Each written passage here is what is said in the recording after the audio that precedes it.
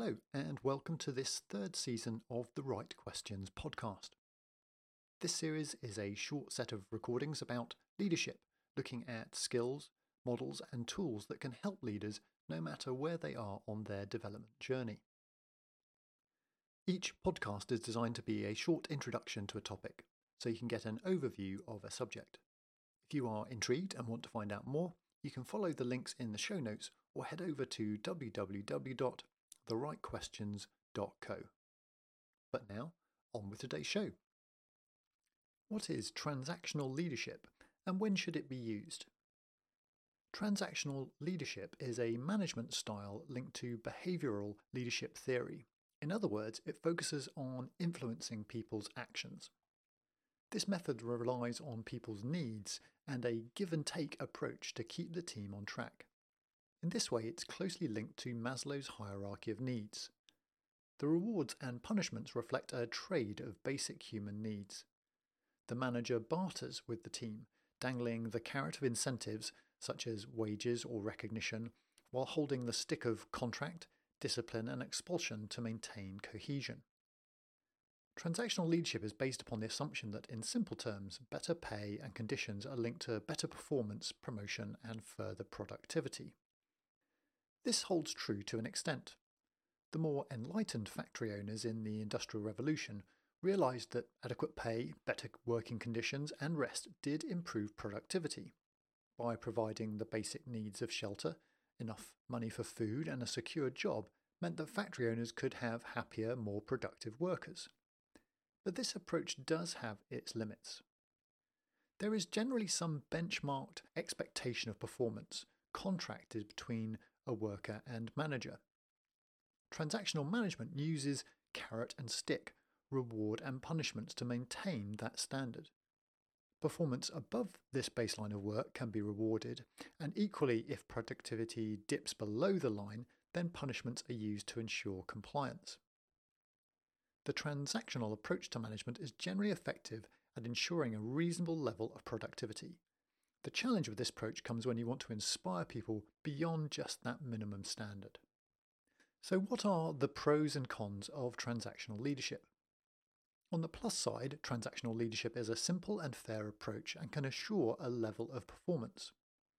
Because it relies on basic human need and behaviours, it is broadly effective in making people work. For the aspiring manager, it's also easy to understand and to implement. But transactional leadership rarely gets the best from anyone. Going back to Maslow's hierarchy, once people have their basic needs covered, such as enough food to eat, basic shelter and security, just increasing a person's potential resources does not necessarily lead to a proportional increase in productivity. Research has shown that monetary incentives do not necessarily improve performance. Also, if penalties are too harsh, workers will be unwilling to take risks. People won't take risks if they are worried about their pay or job security. An environment of fear is also a poor atmosphere for creativity. To allow people to experiment, and therefore to likely fail, there needs to be an environment of psychological safety. Therefore, it is hard to develop a high-performing team with transactional leadership alone. This is why transactional leadership is usually seen as the poor cousin of transformational leadership. Transformational leadership is about inspiring the team with a vision, supporting the growth of individuals, and achieving a higher purpose rather than just getting a job done. So when should managerial leadership be used? There are times when you just need to get a job done. You may not have a big vision, the team that you would choose or the task that you would want, but you have to complete a project or task. At these times, transactional leadership can still be effective. Transactional leadership is suitable for tame problems. These are problems that are well defined and understood. Tame problems may be complicated, but they have tried and tested solutions, even if a degree of creativity is involved. A process can therefore be applied to these types of problems, and this process can be managed towards a solution. This is why transactional leadership is also known as managerial leadership. Basic project, program, and production management falls into this category. A product being pieced together in a factory may be complex in its composition, but all of the construction steps are predefined. Similarly, most buildings, even if they have a novel exterior design, are constructed in tried and tested ways. If there is a known process for dealing with the issue, then the situation can be managed. However, the managerial approach falls short for highly complex or wicked problems, or when creativity is needed. The highest performing teams and the most challenging problems require other leadership approaches. So, transactional leadership is not most people's preferred style of management, but there are times when it is necessary.